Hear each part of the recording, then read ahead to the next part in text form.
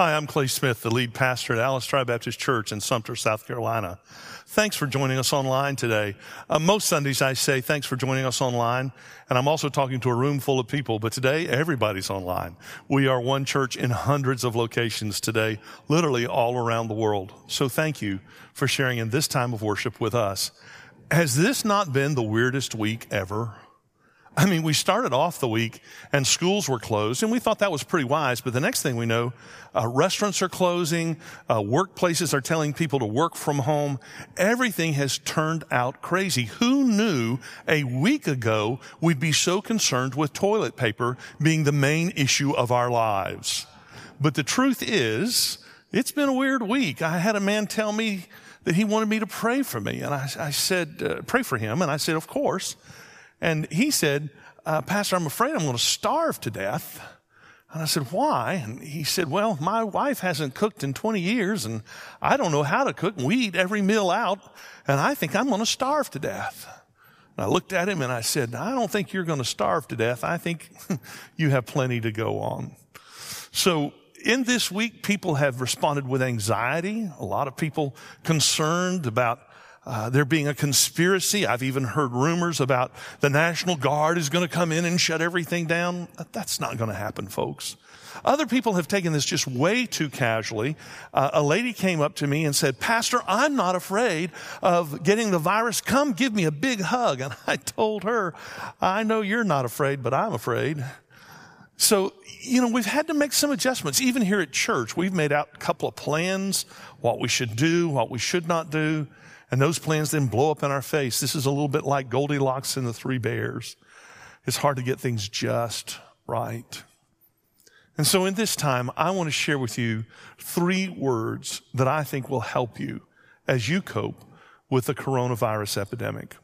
3 simple words. The 3 words: peace, love, and joy. So let's look first at peace. The night before Jesus was betrayed and he would die on the cross, he said something amazing to his disciples.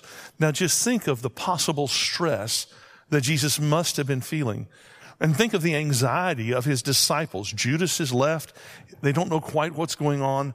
And this is what Jesus says in John chapter 14, verse 27. Jesus says, peace I leave with you. My peace I give you. I do not give you as the world gives. Do not let your hearts be troubled, and do not be afraid.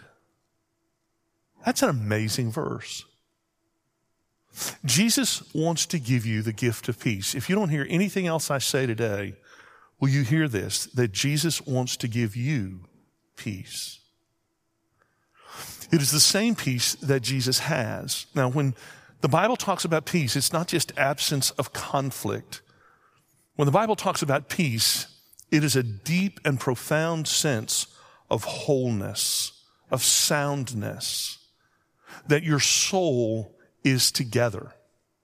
Jesus wants to give you the gift that he has, the peace that he has, because Jesus never had a fragmented soul.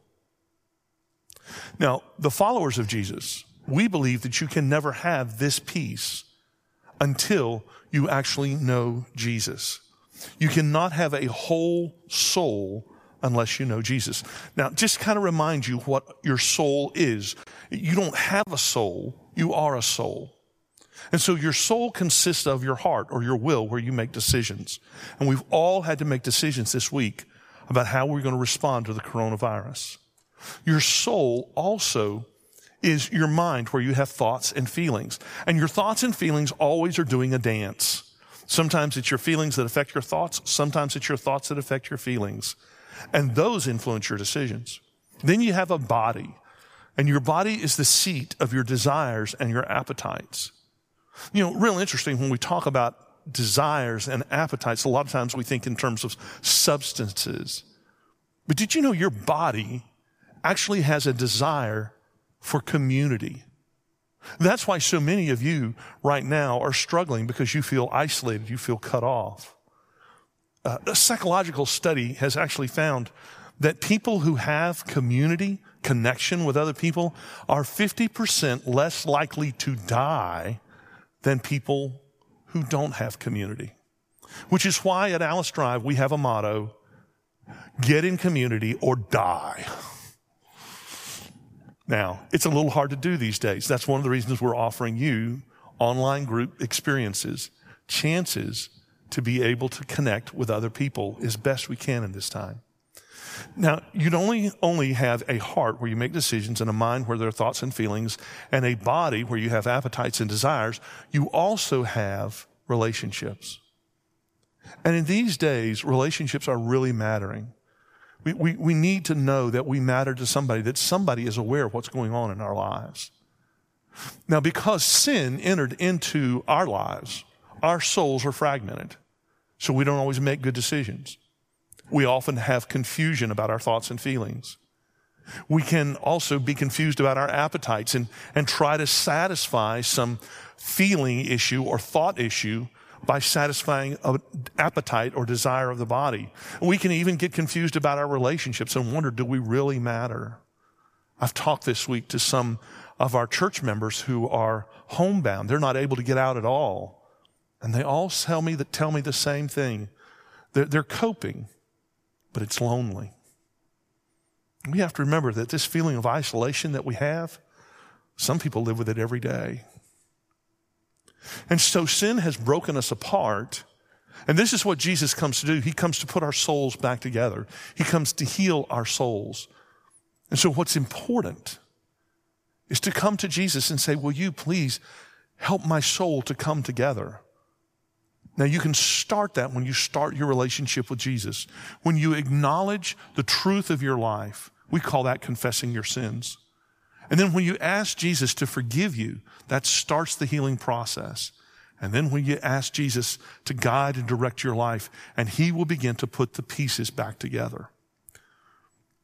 If you wait until the middle of a crisis to heal your soul, you face an uphill battle. But we're in that crisis now. So I want to offer you 4 spiritual disciplines that will help you find peace. And I think these are important. The first one is you need to pray intently or deeply. Pray deeply. I want to encourage you not just to pray for yourself or your loved ones. Do pray for our leaders. Pray for our president that he would have wisdom. Pray for our governor. Pray for our mayor. Pray for frontline health care providers, doctors and nurses, EMTs, first responders. How about remembering to pray for truck drivers who are making sure we have the supplies we need, and the store clerks who are often the least of these? Pray that they would be protected from the virus. Pray for those who are sick with the virus, that they might be healed. And pray for God's comfort for those who've lost someone they love. This is a time for us to pray deeply. I also want to encourage you to study intently. Study God's Word. God has a message for you. One of the reasons we believe it's important to read the Bible is not just for the content of the Scripture, but for the promise of Scripture. This is a good time for you to memorize some Scripture. I think John 14:27 is a good verse to memorize. And no matter how old you are or how hard you think it is to memorize, you can memorize this. Peace I give to you, my peace I give to you. Not as the world gives do I give. Do not let your hearts be troubled, and do not be afraid. I wonder what would happen if you were able to recite that verse to yourself as a way to calm yourself in these anxious times. I also want to encourage you to give generously.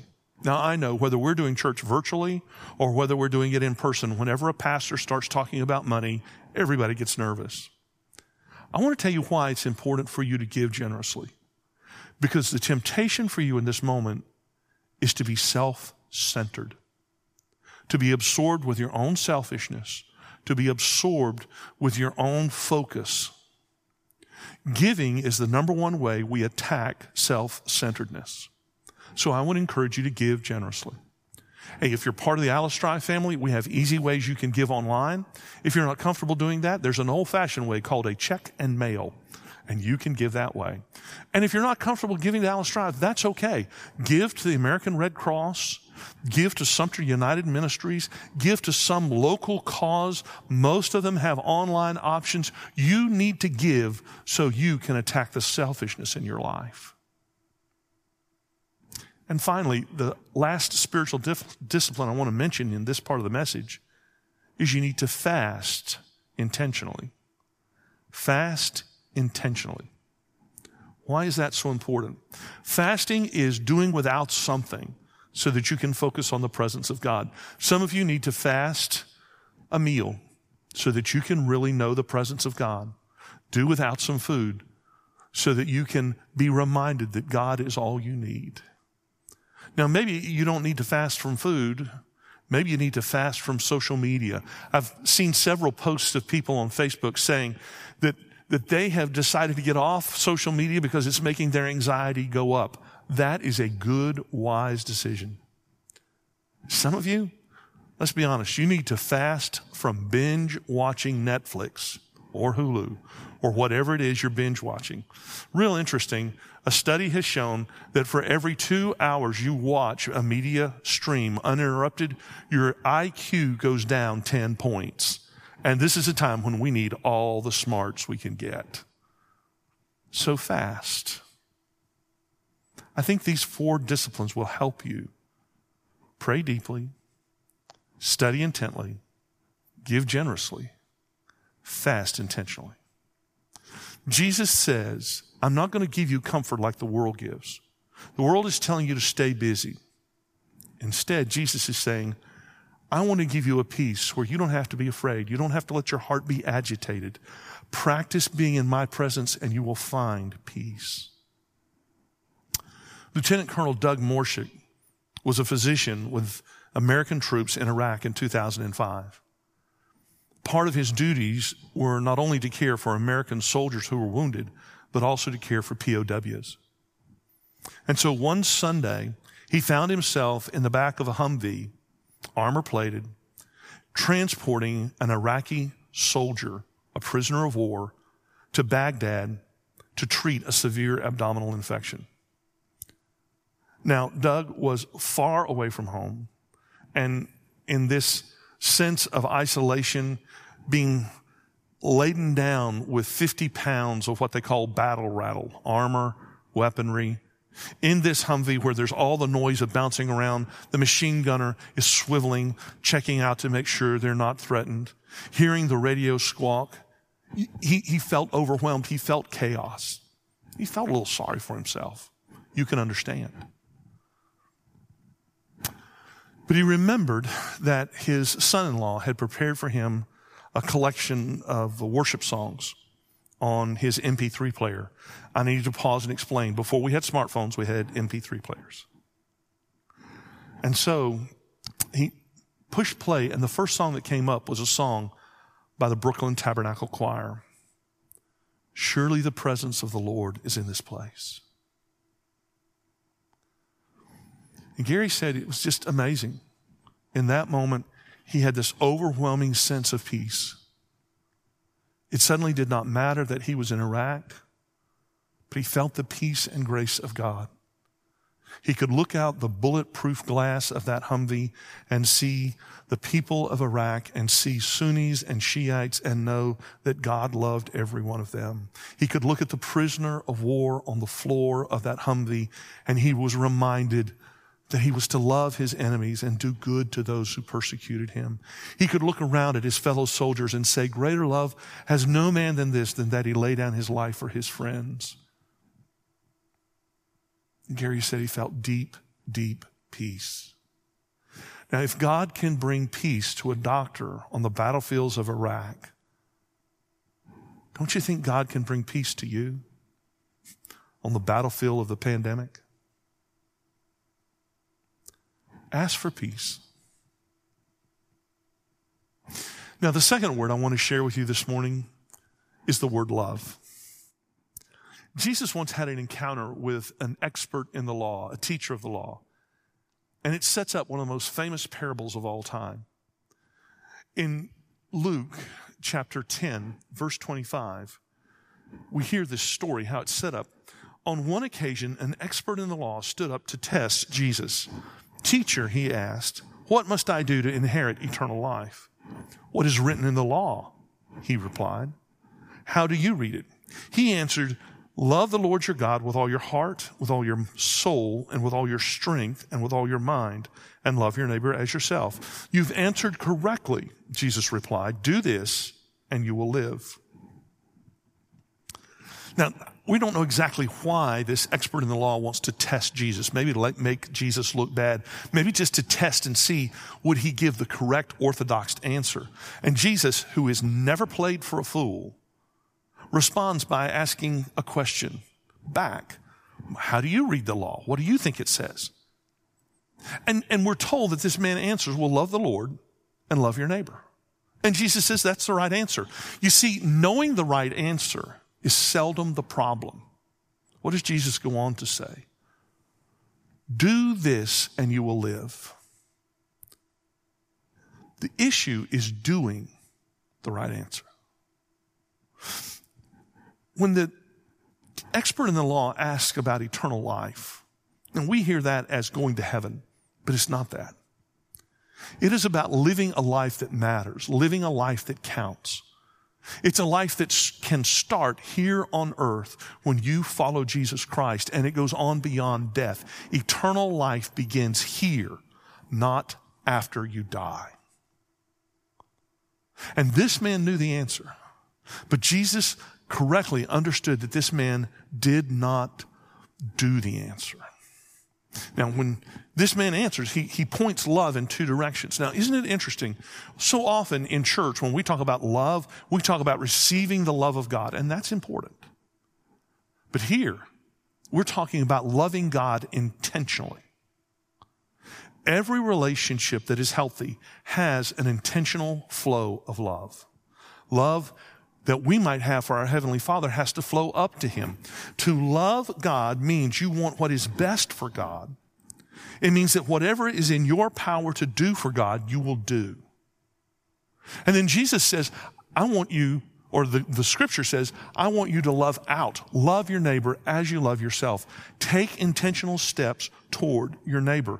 Now, if you grew up in church, you may know this is actually set up for this famous parable, the parable of the Good Samaritan, where there is a man who is going from Jerusalem to Jericho. He's attacked, he's beaten, he's left for dead, robbed.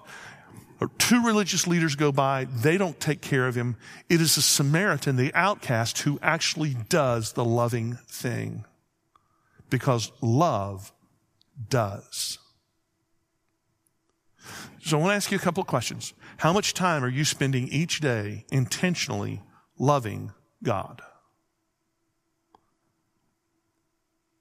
How much time are you spending each day praising God? You don't have to come into a worship room to praise God. How much time are you spending saying, God, you matter to me. God, I see your hand at work. Then how much time are you spending each day loving other people? Now, I think in this time, God's given us a lot of opportunities to love people. Again, this is one of the ways you will attack a sense of loneliness and anxiety and selfishness in your life. Find someone to love. Maybe it is checking on your neighbor. I paused and checked on my neighbor yesterday, an older man who lives next door to me. How are you doing? Is everything okay? Can I get you anything? He told me he was fine. Let me tell you something else I think love means right now. Love means not hoarding the toilet paper. Don't go into a store and buy up everything for fear that you will run out. Love means leaving something for somebody else. Love means sharing what you have. Now, earlier this morning, I did say something about love means sharing your toilet paper, and somebody put in the comments, is that before or after use? It's before. Let's just be clear. But here's the truth. God's going to give you dozens of small ways every day to love someone. It'll make you a healthier person. So 2 words so far: peace and love. And the last word, joy. It's kind of a strange word to attach to a pandemic, But I want you to listen to what the Apostle Paul wrote in Romans chapter 5, verses 3 through 5. Only in that we also rejoice in our afflictions, because we know that affliction produces endurance. Endurance produces proven character, and proven character produces hope. This hope will not disappoint us, because God's love has been poured out in our hearts through the Holy Spirit who was given to us. Now that seems so strange to us. And Paul says, I want you to find joy in affliction. You hear that and you almost wonder, were early Christians sadists? Did they just love being miserable? Not at all. Early Christians, when they were afflicted, when they had trouble, when their life was an agitation, they did not spend a lot of time trying to wonder why this happened to them. They did not try to spend a lot of time figuring out who to blame. Instead, they would offer those moments to God and say, God, what are you trying to teach us? God, what do you want us to learn? Every moment of your life can be used by God.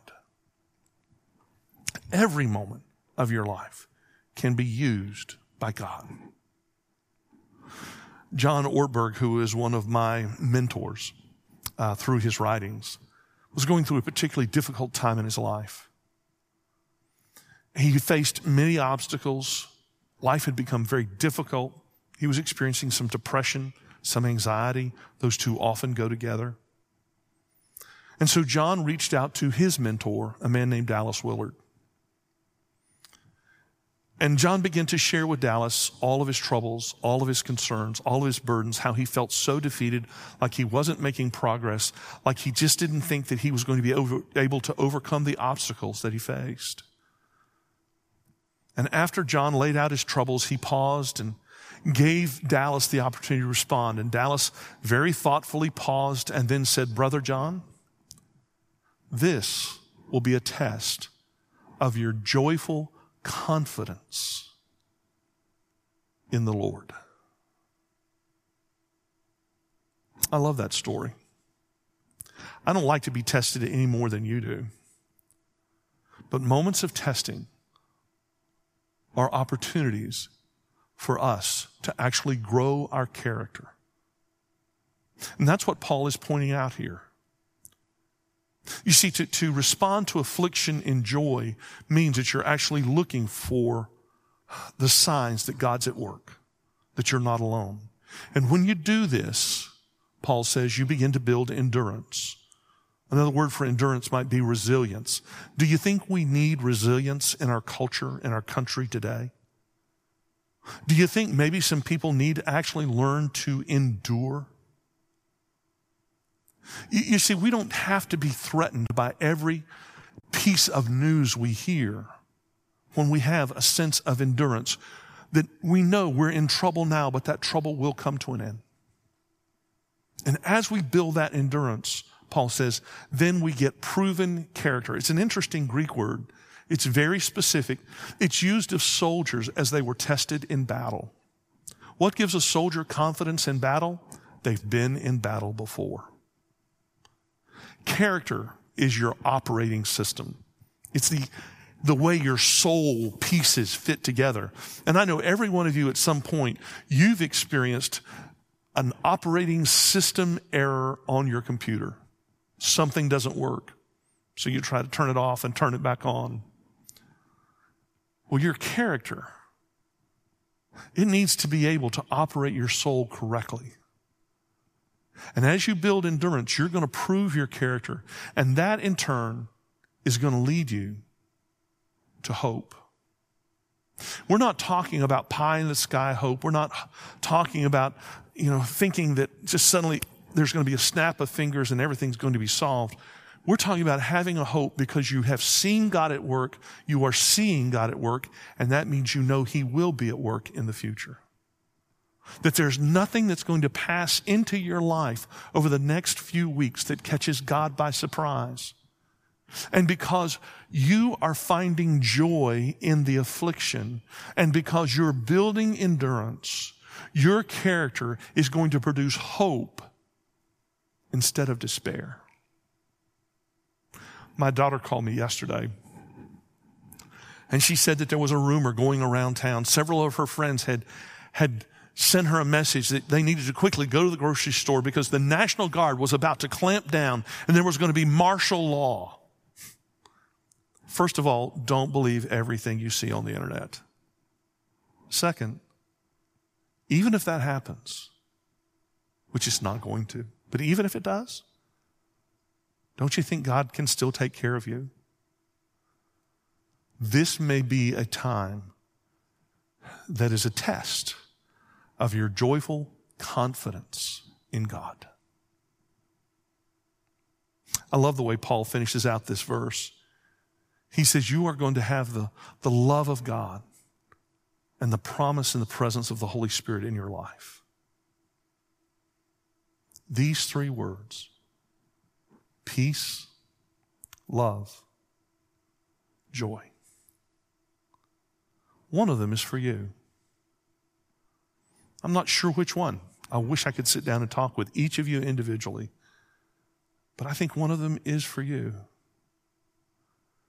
Maybe you need to ask God for peace. Maybe this needs to be your prayer. Jesus, let me have the peace you promised. Begin healing my soul. Maybe you actually need to start a relationship with God through Jesus Christ. Confess your sins and invite him into your life to take charge. Maybe the word love is the word that God has for you. That God wants you to spend some of this time actively loving him and loving your neighbor. Maybe the word that God has for this time for you is joy. A good prayer to pray is, Lord, help me find joy in these troubled times. One of these words I think is for you. Peace, love, and joy. Can I share a prayer with you right now? Father, I want to thank you for being the God who knows all and the God who is working in everything. You are amazing. Each of us has our own journey, our own struggles. And so, Father, I pray for your comfort. I pray for your wisdom. I pray, God, that you would show us which of these words might be for us today. Father, for those who today need peace, bring peace to them. And Father, I want to pray especially for people who do not have the peace of knowing Jesus. Today, let them accept him as Savior and Lord. Father, I pray for people who need to be reminded to love you and to love people around them. Show us the opportunities you'll give us to love. And finally, Father, I pray that we would have joy even in the midst of all this trouble. Help us, Father, to see what you are doing in our lives, the character that you are growing, and help us find joy in every moment brought to us. It is in Jesus' name I ask all these things. Amen. Thanks for joining us for this service from Alice Drive Baptist Church. Alice Drive is one church with two locations. We have a location at the corner of Wise Drive and Loring Mill Road in Sumter. That location has services at 8:30 on Sunday morning, which is a traditional service, two contemporary services, one at 9:45 and one at 11, and then a service on Monday night for people who can't make it on Sunday, and that service is at 7 o'clock. We also have a location called Pocalla Church. It meets in Pocalla Springs Elementary School on Bethel Church Road in Sumter. That location has two services at 9:45 and 11. I hope we will see you in person very soon. I'm Clay Smith, the lead pastor at Alice Drive Baptist Church in Sumter. Check us out at alicedrive.org. God bless you. Hope to see you soon.